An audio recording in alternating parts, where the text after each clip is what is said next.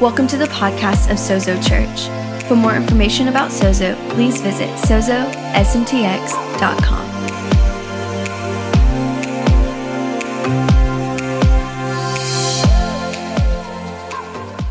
Wow, you guys look great.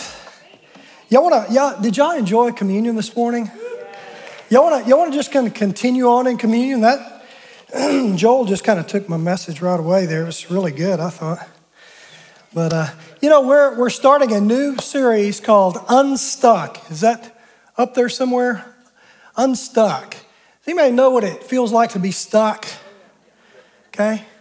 My guess is there's probably some of us here today that feel stuck. And this, while we just got in here, I looked up the word stuck. Here's what stuck means: unable to move forward. Are you feeling like I'm just kind of in the muck, in the mire, and I can't go forward? I'm bogged down. I'm bound up. Can I tell you, there's really, really good news. Jesus is the one who unsticks the stuck.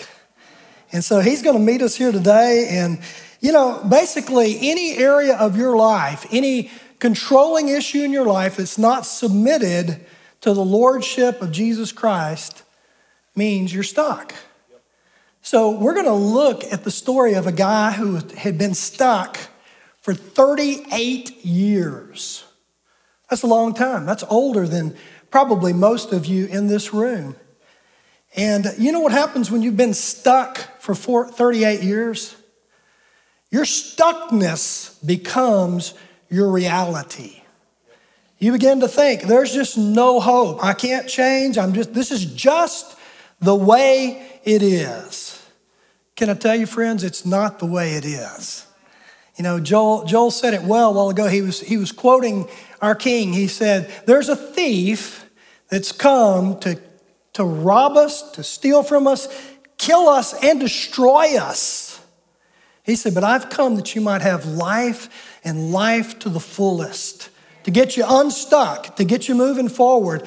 And so that's what we're going to talk about a little bit today. How many of you know that Jesus did not come to planet Earth to motivate lazy people? He didn't.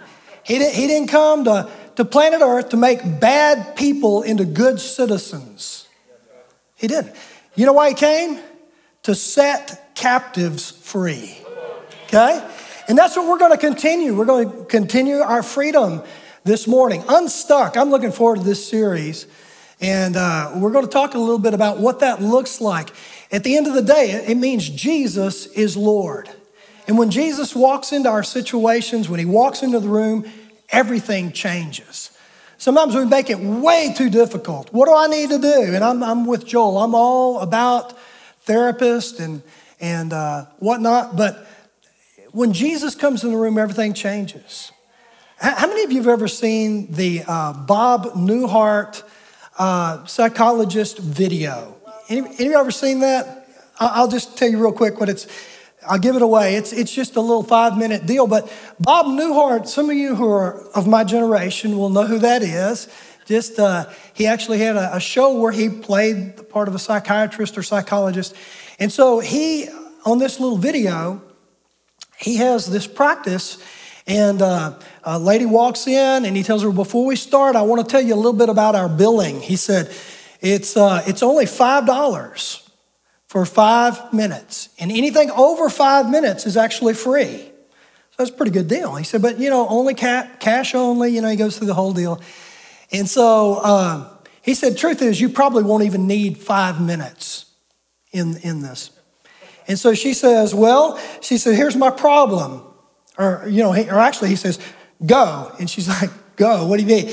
What's your problem? She says, well, my problem is that I have a fear of being buried alive in a box. And he listens to her for a little bit. He said, so you're claustrophobic, whatnot? And she says, yeah. And so it goes on for a while. And he says, well, listen, we're getting close to the 5 minutes. So here's what I want you to do. I want you to take note of these 2 words. So she said, should I write them down? He said, well, most people can remember 2 words. He said, these 2 words, you need to listen to them and take them in deeply.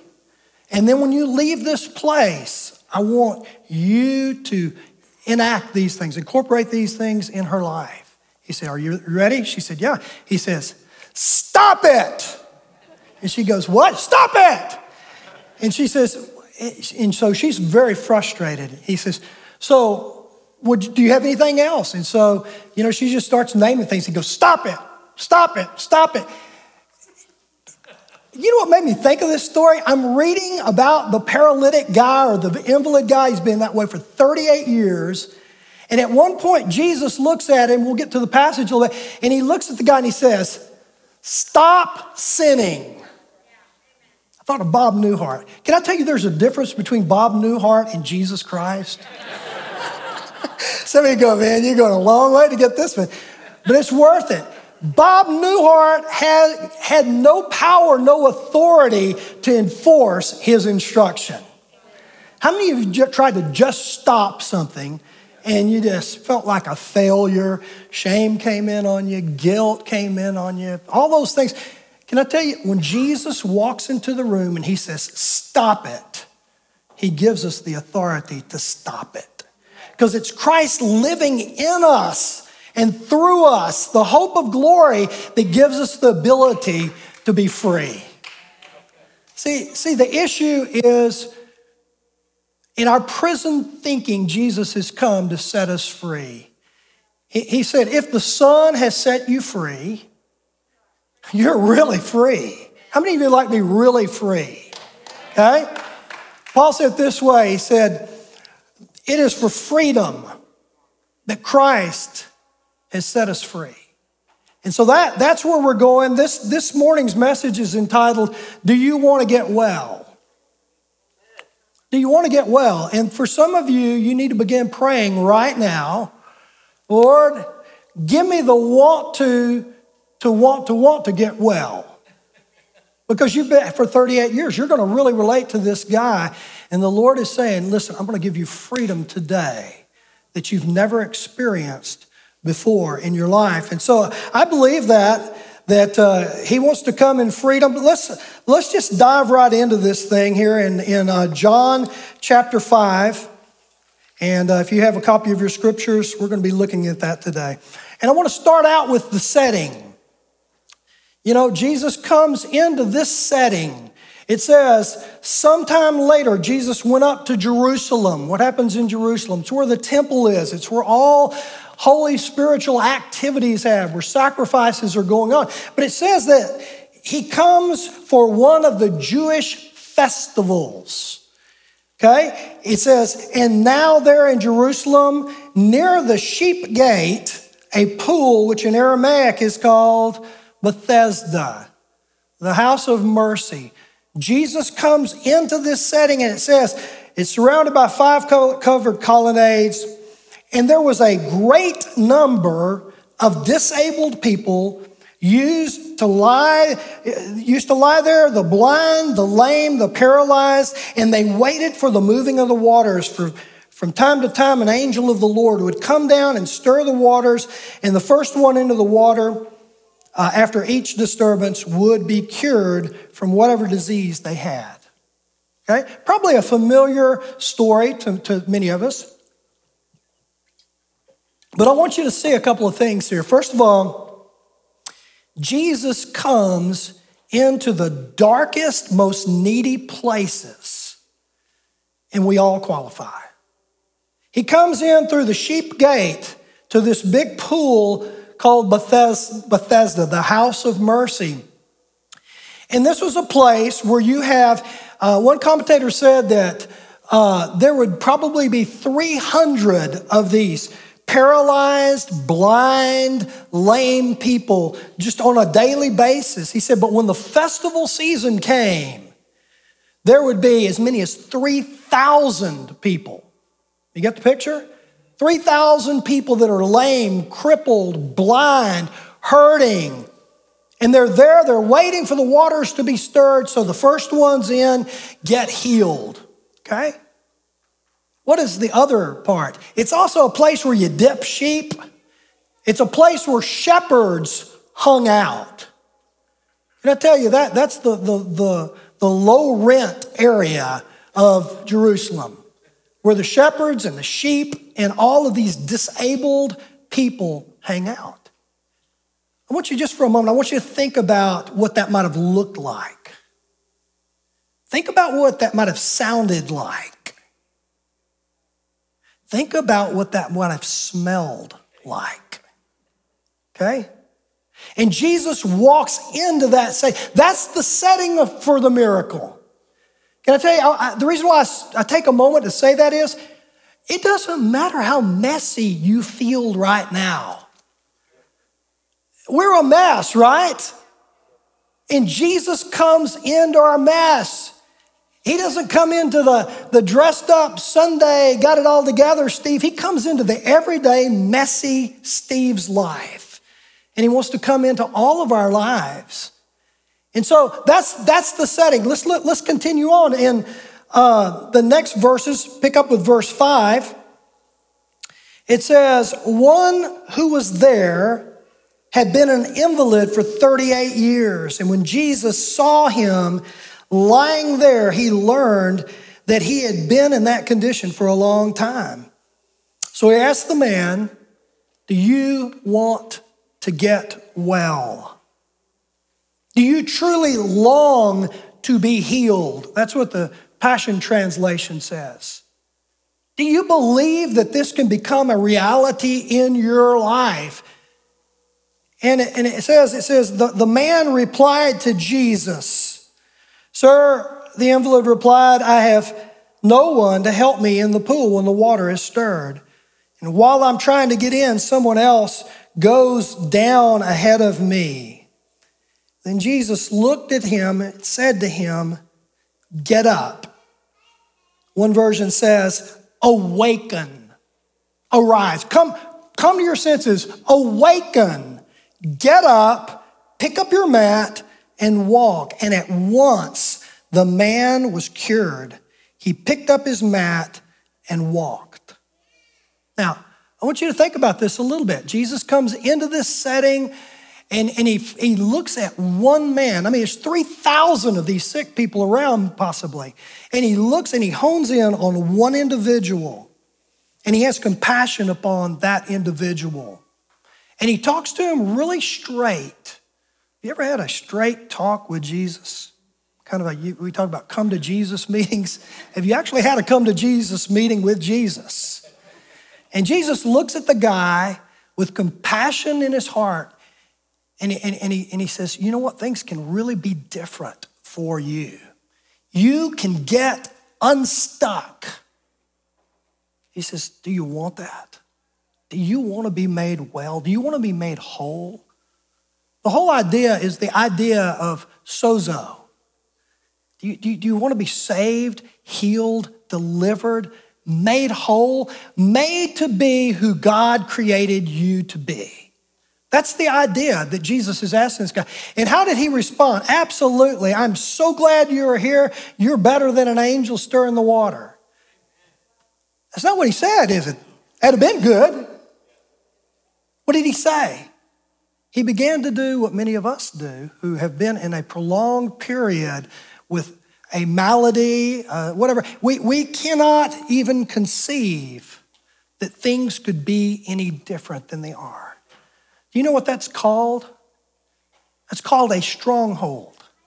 It's this mindset. It's this house of thoughts that it believes that contrary to what God's will is, things can never change. And this is exactly where this man is. He starts making excuses. He said, well, I try to get in and somebody gets in ahead of me. Have you ever done that with God? You begin to make excuses with God, why things can't shift, why things can't change. And the bottom line, it's because you've tried over and over and over and nothing has changed. You've tried to be more disciplined. You've tried to do whatever the latest, greatest Bob Newhart therapy is. And it just didn't work for you. And so Jesus comes into that situation and he says, he knows there's a cost with this because this man has lived his life this way. And he was a beggar. His income would have come from that. His identity was in, oh yeah, that's the guy who is there by the pool of Bethesda. Oh yeah, I know that guy. And Jesus is saying, look, I'm asking you to shift.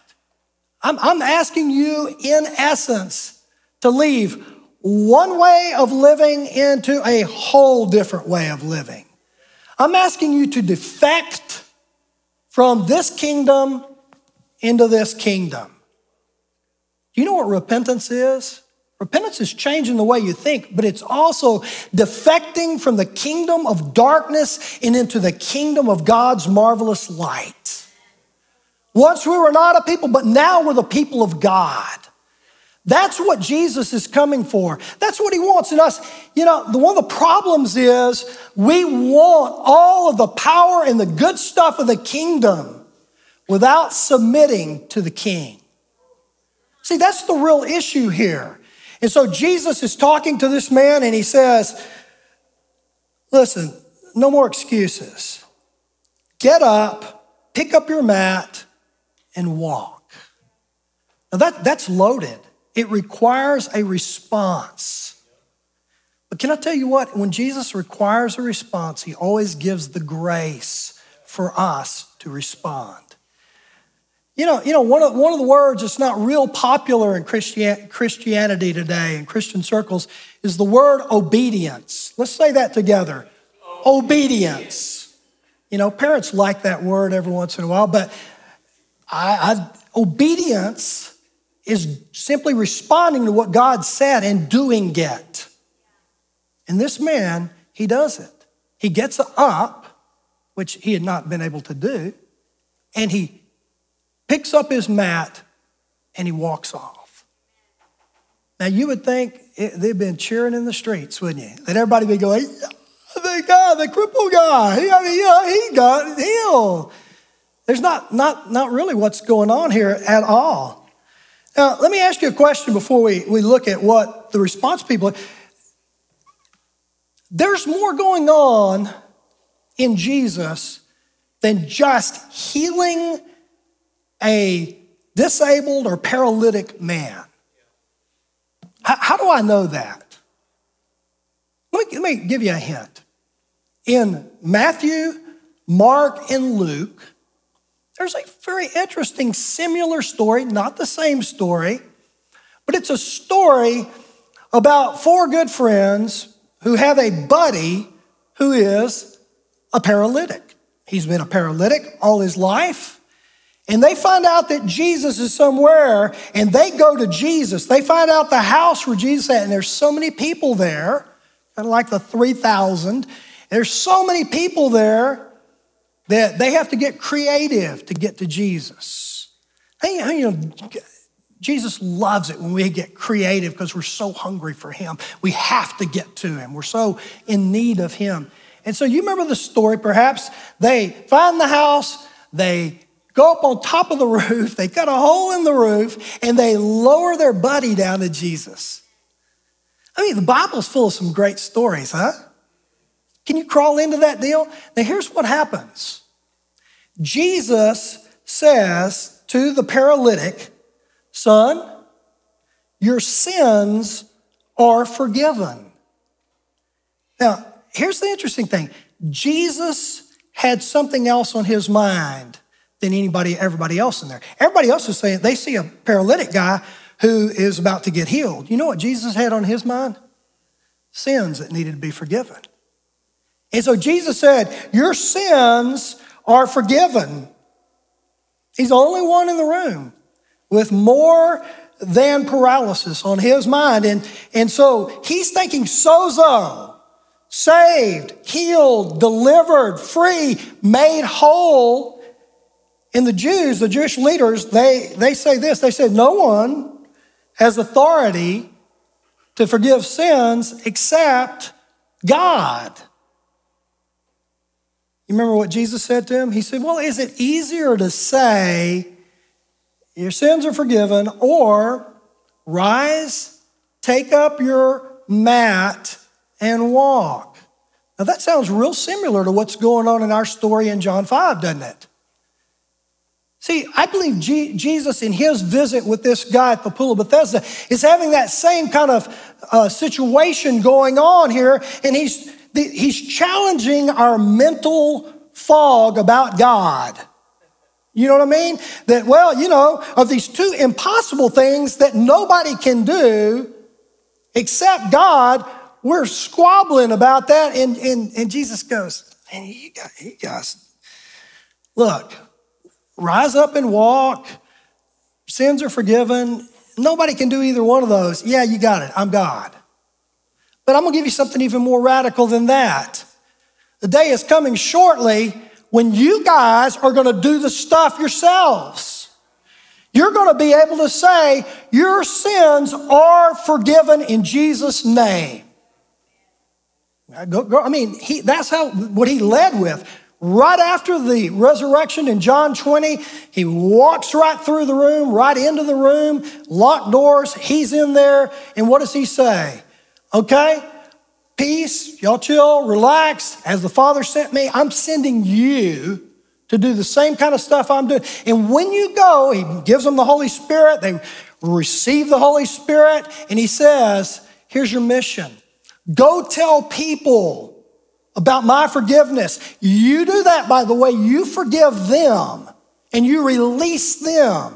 Go back and read it. It's a very interesting deal. He's saying you're going to have authority to do things you never could do before because it's in Jesus' name and because of what Jesus did at the cross, the resurrection, his enthronement, and then the pouring out of his Spirit so that he lives in and through us.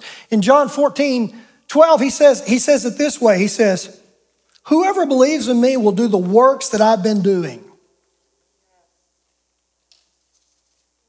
And they'll do even greater works because I have gone to the Father, because I'm sending the Holy Spirit, because the Holy Spirit will live in you and through you. See, this is more than just a how do we get unstuck message. How do we get everyone unstuck? How do we become conduits of God's love, his grace, his power, his kingdom? And so Jesus goes that way with him. And let's go back now into the next portion to see kind of a split screen if you can. Here's Jesus, loving, compassionate, sees this guy. And you would think the world would be cheering. But here's why they're not cheering. We'll pick up in verse 9. The end of verse 9, it says, the day on which all this took place was the Sabbath. Already feels bad, doesn't it? And so the Jewish leaders said to the man who had been healed, man, let's celebrate. That is awesome. No, they didn't say that. They said, it is the Sabbath and the law forbids you to carry your mat. I don't know about you, but I'm thinking, how absurd can you get? Can I tell you that's what religion does? Religion's more concerned about policies than it is people. It's more concerned about procedures than it is people. It's more concerned about programs than it is people. I can't think any more P words, but it's really kind of nauseating, isn't it? And so the man replied, the man who made me well said, pick up your mat and walk. And so they asked him, who was this fellow who told you to pick up your mat and walk? Man, I had no idea who it was, for Jesus had slipped away into the crowd that was there. And I'll tell you, there are people every day that are having God encounters and they have no idea who the man was that encountered them. Think about your own life, the times that God in his love and his mercy and his grace, he encountered you and you were clueless. See, instead of celebrating, rejoicing, and all of that, these guys, as I put in the title of their religion picks, fusses, fights, and condemns. Now, here's the interesting thing to me. I don't know that the man said this, the guy who'd been healed, but if I'd have been that guy, probably after the thought, the good thoughts always come after the event, right? But wouldn't it have been great if he'd have said, Hey, guys, I hear what you're saying and I understand all about the rules and all that. There were like 39 tasks you could not do on the Sabbath. I get all those. But I've been hanging at this pool for over 30 years. You guys ain't done jack squat for me. Wouldn't that be great? But this guy that I don't even know, he comes in and he says, do you want to get well? And I okay. And I got up. He said, take your mat, get out of here. And wouldn't that have been great if he'd have said that? Look at the difference between relationship, authority, revelation, and religion. Religion has a look to it, has a smell to it too. But it's nothing like Jesus. See, when Jesus walks into our room, into our lives, into our darkness, boom, everything changes. It's a one-step procedure. All of their policies, it's a one-step policy. Jesus. Okay, I don't think you're getting it yet. See, in those days in Rome, the thing you would hear all on the streets was this: Caesar is Lord. Right? That's not original to the church, the Jesus is Lord thing. But you know where it became original and real? Is when they encountered the King of Kings and the Lord of Lords, God himself from heaven coming into their situation, and they said, Jesus is Lord. He's Lord of any problem that we have. See, religion can never fulfill the things that it promises. But Jesus always overfulfills. Joel said it earlier today, overflowing. He gives us not just life, but so much life that it sloshes over on other people. And they get the emanation, the overflow of Jesus. Isn't that a great definition of Christians? People who slosh Jesus juice all over people. Isn't that good? We're just so full of him that we just kind of get others soaked and drenched in him. And so that's what's going on in this scenario. I don't know about you. I don't enjoy hanging around people who won't celebrate a guy who's been crippled or a guy who's been paralyzed for 38 years. And furthermore, I don't want to be that type of person who's always looking in judgment. About 10 days ago, I had the honor of baptizing my niece. And she has had a really, really, really tragic life. If you look at her 19 years on earth, the things that she's seen, experiences, the traumas that she's endured. And whenever I received the call that she had asked for me to baptize her, I just scratched my head and I thought, man, I don't understand that at all. And so we began dialoguing for a number of days. Incredible thing. Man, her eyes were just clear. And afterwards, I asked her a question. I said, actually, a week later, I called on her, checked on her. I said, why did you ask me to baptize you? You know what she said? She said, because I knew you are real. Can I interpret that for you? That means, translation means, because I know that you love me and believe in me and are not going to judge me. Can I tell you, there's one who always will love you, believes in you, and will never judge you. And his name is Jesus. I promise you that. Let's look at the last part here. The final verse is verse 14. I'm going to throw verse 8 in there too. This is the response to Jesus. In verse 8, we read this just a second ago. Jesus said to the man, get up, pick up your mat, and walk. Later, Jesus found him at the temple. And he said to him, see, you are well again. Stop sinning. That's the Bob Newhart line. Stop sinning or something worse will happen to you. Some of you right now are kind of twitching a little bit. I can see you. You're thinking, uh-oh, stop sinning or something worse is going to happen to me. Can I tell you what he's not saying? This is what religion says. If you don't stop sinning, God's going to do something to your finances. God's going to do something to your children. God's going to do something to, are you with me? Hey, listen, that's what's going to happen. If you don't stop sinning, something worse is going to come upon you. Can I say that's not what Jesus was saying to him? At all. See, when we pick up our mat to follow Jesus, you know what we're doing? The reason he asked him to take his mat is he's saying, I don't want you to return back to that same spot again, ever again. It's a whole new life. You take your mat, people are going to see you. They're going to remember you, but they're going to go, wait a minute. That guy's walking. He's following somebody different. He's not the invalid at the pool. It's not his identity. His identity is now, Jesus is my Lord.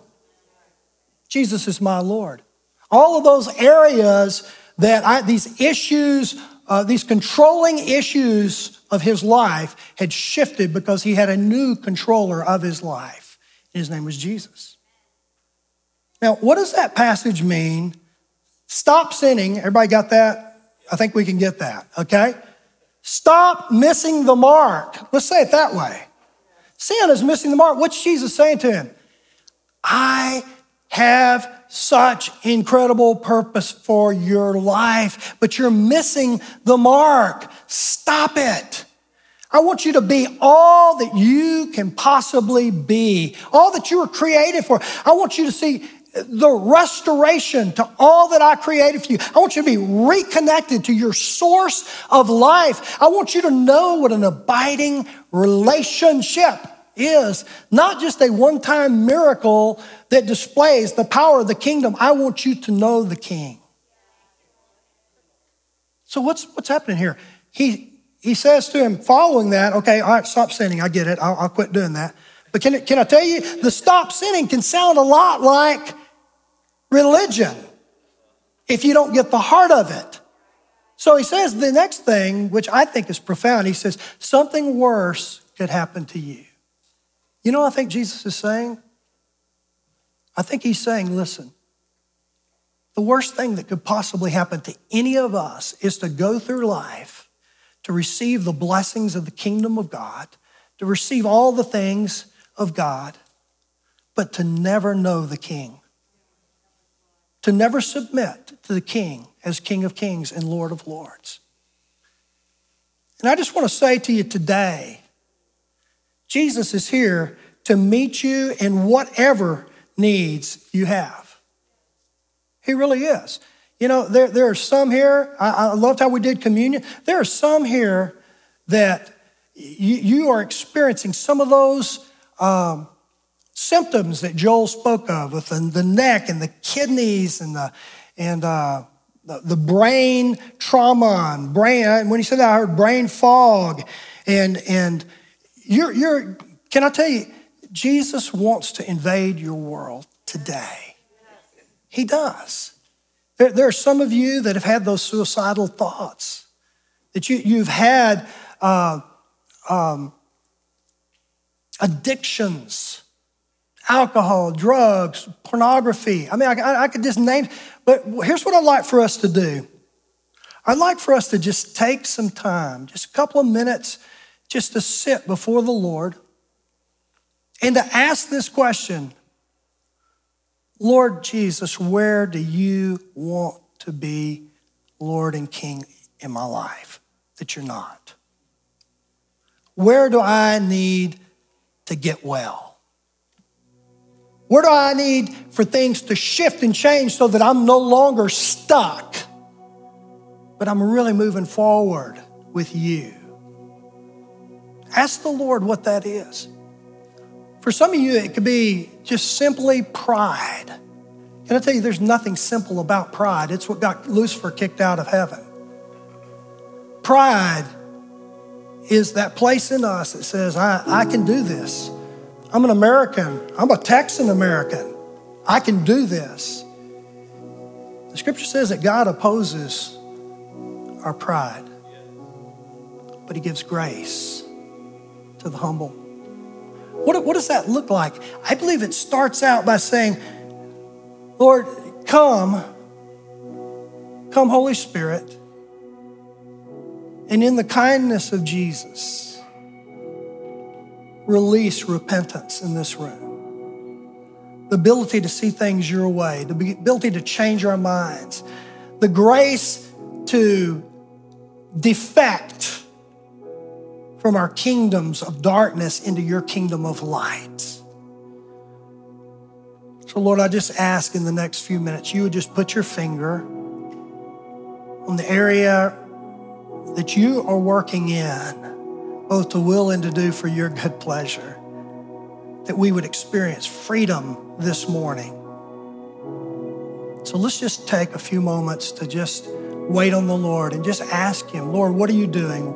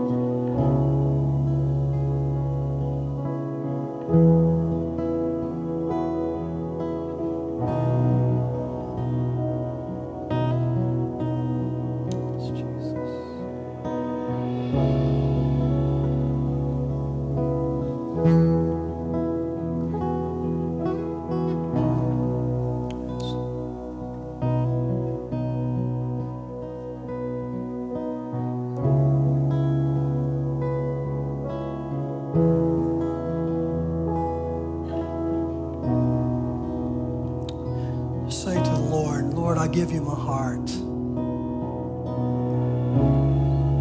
I live for you alone. Release fresh grace for me to receive all that you've done for me. Fresh hope, fresh belief. Father, I pray for the release of a spirit of repentance, that we would see that in Jesus' kindness, he's leading us to repentance, to change our ways, to defect from darkness into light.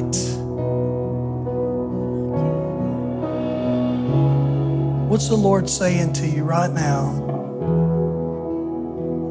If you're here this morning and the Lord says, it's time for your pride to come down and for you to say yes to Jesus as your Lord, as your Savior. I want you to simply say that, Lord Jesus, I give you my life and I make you Lord of my life right now.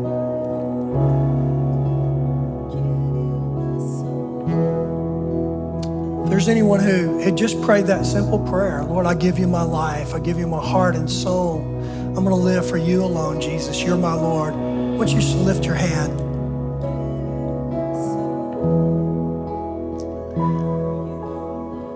Lord, we just release your healing virtue, God, over physical bodies right now.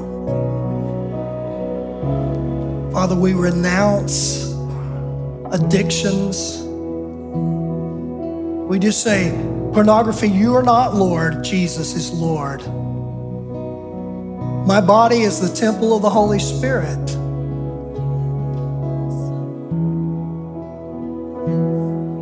I'm not my own. I've been bought with a price. Therefore, I will give glory in my body. Maybe it's fear. Jesus' perfect fear cast out. Perfect love cast out all fear. Lord, I pray you would soak us in your love.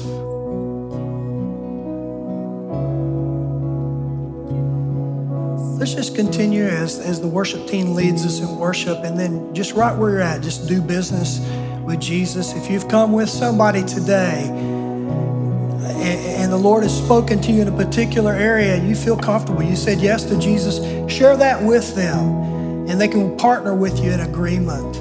That's what the church is here for. We are the embodiment of Christ. And we encourage one another, amen, in our journey. Amen. Let's worship the Lord.